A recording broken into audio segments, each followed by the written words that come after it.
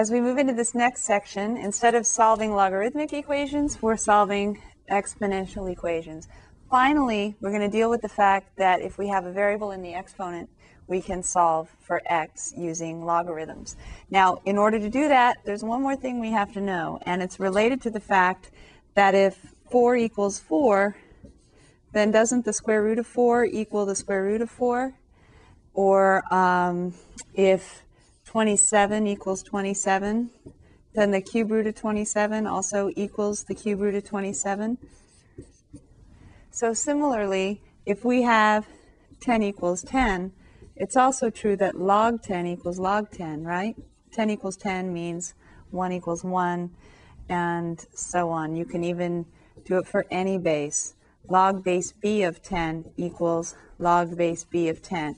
If you have the same log, and what you're taking the log of is the same, then the log of that thing you're taking the log of equals the same log. So it might seem kind of circular, it kind of is.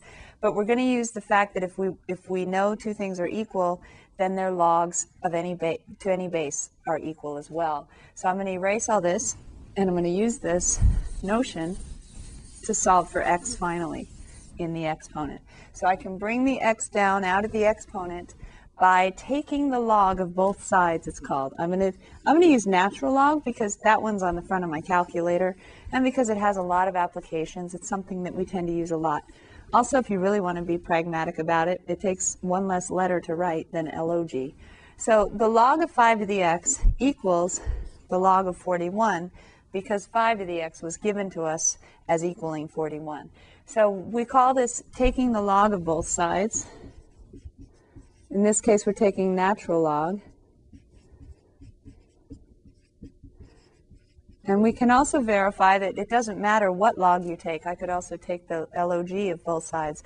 Or if I really wanted log base a million, but why would I want to use log base a million? So I'm going to stick with natural log. Natural log 5 to the x is x log 5. The reason I took the log of both sides is because I want to bring that exponent down. So it's kind of like if you put the log in front of it, then you can throw the x in front as well. So I have x log 5 equals natural log 41. And so x equals natural log 41 divided by natural log 5. The natural log 5 is a coefficient of x. So I divide both sides by it, and that's actually my answer in what we call exact form. If you want to know the approximation, take your calculator and notice this is log 41 divided by log 5. There is no other way to rewrite that. I warned you that this would be coming up and you might be tempted to rewrite it, but we don't have any properties for log over log. So it's log 41 over log 5, and you can get an approximation for that if you'd like. And in the calculator section, I'm going to be going through this as well to show that if you solve this using the solve command under algebra, you should get the same thing you would get if you took natural log 41 divided by natural log 5. This is the exact form of the answer. You can get an approximation if you'd like. Moving on to the next one. Solve 2 to the x minus 3 equals 3 to the 4 minus x. Now this time the bases are different, right? So we can't equate the exponents because they have different bases. But what I can do is take the natural log of both sides. Now when I do that, I can bring down the exponent, x minus 3, and I'm careful with my parentheses because that x minus 3 is multiplying by log 2. I also have 4 minus x multiplying by log 3. Now what's the objective again? When I get to this point, I might go, oh my gosh, what am I supposed to do here? The objective is to solve for x, right? So get x by itself. It's actually x to the first power here and here, so it's really just a linear function in x, but some of the coefficients are natural logs of numbers, so it looks kind of weird. But since it's linear, what I need to do is combine the like x terms and get everything else on the other side. So I actually distribute through the natural log 2. I need to be careful about that.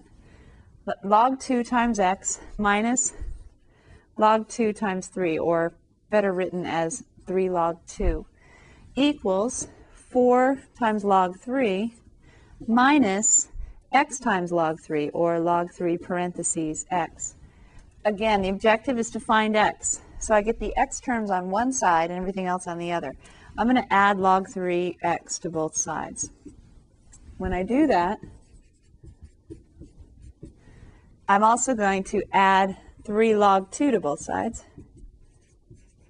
Get the constants on the right. So I have log 2 times x minus log 3 times x equals 4 log 3 plus 3 log 2. Factor out the x, and I have, it's kind of like implicit differentiation, right?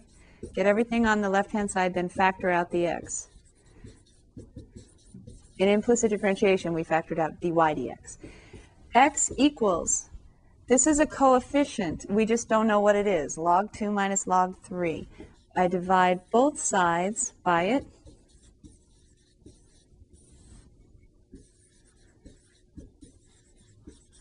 And believe it or not, that's the solution. X equals 4 log 3 plus 3 log 2 all over log 2 minus log 3. Now, the good news is you don't have to check this one, so you can just leave that alone as your answer. Now remember, what we did was took the log of both sides at the beginning to bring down the exponent. Then everything else was algebra, but we keep the log 2 and log 3 as they are. We don't get an approximation on the calculator, because then that's a lot of messy decimals. The last one, well, actually not the last one, this one, solve e to the log 6x plus 5 equals 4. Now this is kind of a special one. If you remember the properties of logs, when you take e to the log base e of 6x plus 5, the answer is just 6x plus 5 back again. And I'll verify that using a longer technique in a minute. So if I just say that e to log a is a, then I have a equals 4. A is 6x plus 5 in this case, so I subtract 5 from both sides, and I have 6x is negative 1. If I divide by 6, x is negative 1/6. If I verify this, I have e to the log 6 times negative a sixth plus 5. That needs to equal 4. And to see if it does, I have e to the log negative 1 plus 5, which is indeed 4 using the properties of logs. E to the log a equals a back again. If you want to see why e to the log a equals a, rewrite this in log form. Log a is the exponent that you raised e to get a, log a, sorry. So you have log a equals log a when you put this in log form. You can verify that for yourself. The base comes here, log base e of a is log a back again. All right, our final exponential equation to solve before we get to finally figuring out the doubling time of an investment. Solve 15 to the 3x plus 4 equals 12 to the 2x minus 5. Again, they have different bases, so I can't equate the bases and equate the exponents. So I have to write, instead, take whatever log you want, but natural log is usually the easiest choice. Take the natural log of both sides, it's called. When we take the natural log of both sides, that has log of a to the r, so r can come forward in front of the log. 3x plus 4, natural log 15 equals 2x minus 5 times natural log 12. I left out parentheses on both of those. So we have 3x plus 4 in parentheses, log 15, and then equals 2x minus 5 log 12. When I look to solve for x, again, it's stuck in parentheses, so I have to distribute and get the x's on one side and everything else on the other. This one's very similar to the one I just did 2 problems ago, so I would encourage you to pause and try to do the rest on your own and solve for x if you haven't already. So I have log 15 3x plus 4 log 15 equals log 12 times 2x minus 5 log 12. I get the x's on one side